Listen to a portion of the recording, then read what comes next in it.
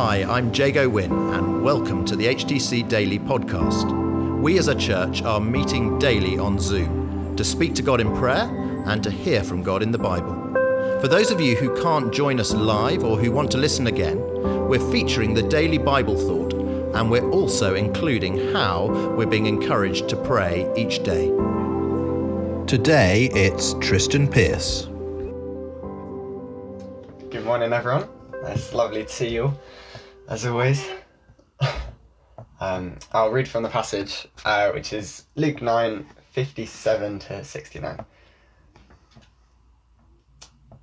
Or 62, I think. As they were walking along the road, a man said to him, "I will follow you wherever you go."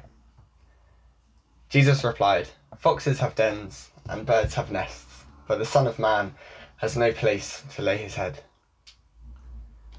He said to another man, "Follow me." But he replied, "Lord, let me go and bury my father." Jesus said to him, "Let the dead bury their own dead, but you go and proclaim the kingdom of God." Still another said, "I will follow you, Lord, but first let me go back and say goodbye to my family." Jesus replied, "No one who puts a hand to the plough and looks back is fit for service in the kingdom of God."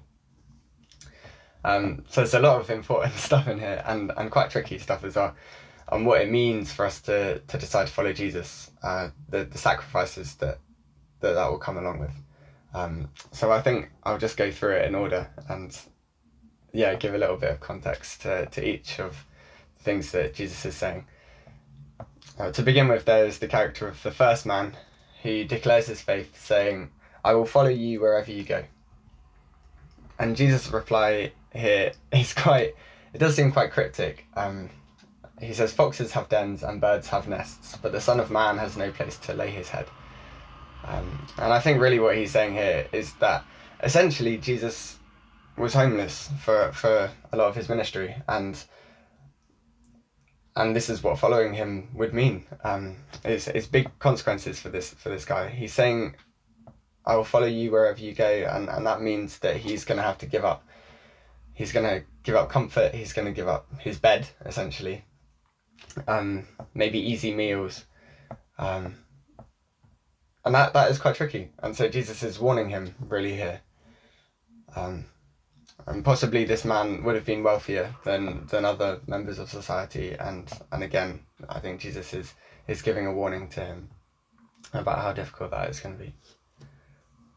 Jesus then repeats this warning to others later in Luke 14:28, and he says, "For which of you, desiring to build a tower, does not first sit down and count the cost?" And again, I think he's trying to point out to us where our perspective might be wrong, where perhaps we're looking at the cost before what we're looking to follow. And Jesus is saying, you need to follow me. The cost is secondary first. The second man in the passage tells Jesus first he must bury his father, and there is an important societal context here. The burial rites were quite central to Jewish culture, and a man's request could have concerned access to inheritance, wanting to rebury his father's bones as some did, or simply waiting with him for his father to pass away, as was expected of sons in Jewish culture. And so again we have this element of money.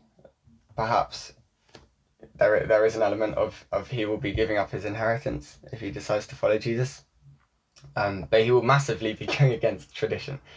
But either way, Jesus' response is clear, and that he comes first, and tradition, expectations from family, inheritance all come second, and we have to completely do away with those things. And finally, to the third man who wishes to say goodbye to his family, he says, "No one who puts a hand to the plough and looks back is fit for service in the kingdom of God." And I think this is a bit of an unfamiliar image. When ploughing a field, you need very straight rows, and farmers did this by looking at a distant object on the horizon, maybe. And so looking back would mean that your lines are going to be all wiggly and not very effective for planting crops. The Greek word here for looking back does mean continually looking back at things, and again, Jesus is saying, you've got to be wholly focused on me. You can't be constantly looking back, otherwise your path won't be straight. And again, this is quite a big sacrifice. We can't have distractions. We can't have things that are guiding us when they shouldn't be over Jesus. So in this address to the 3 would-be disciples, we can find, I think, good advice for all of us in discipleship.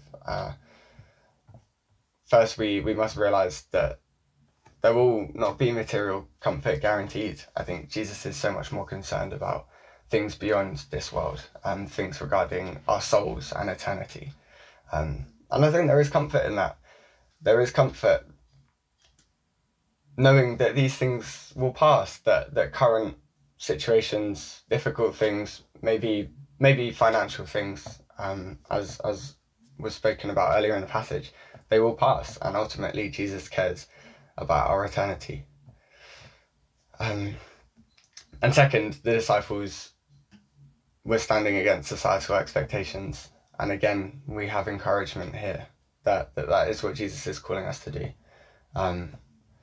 We have to walk alongside Jesus to serve the kingdom, and we must be wholly focused on God to do that. Thank you.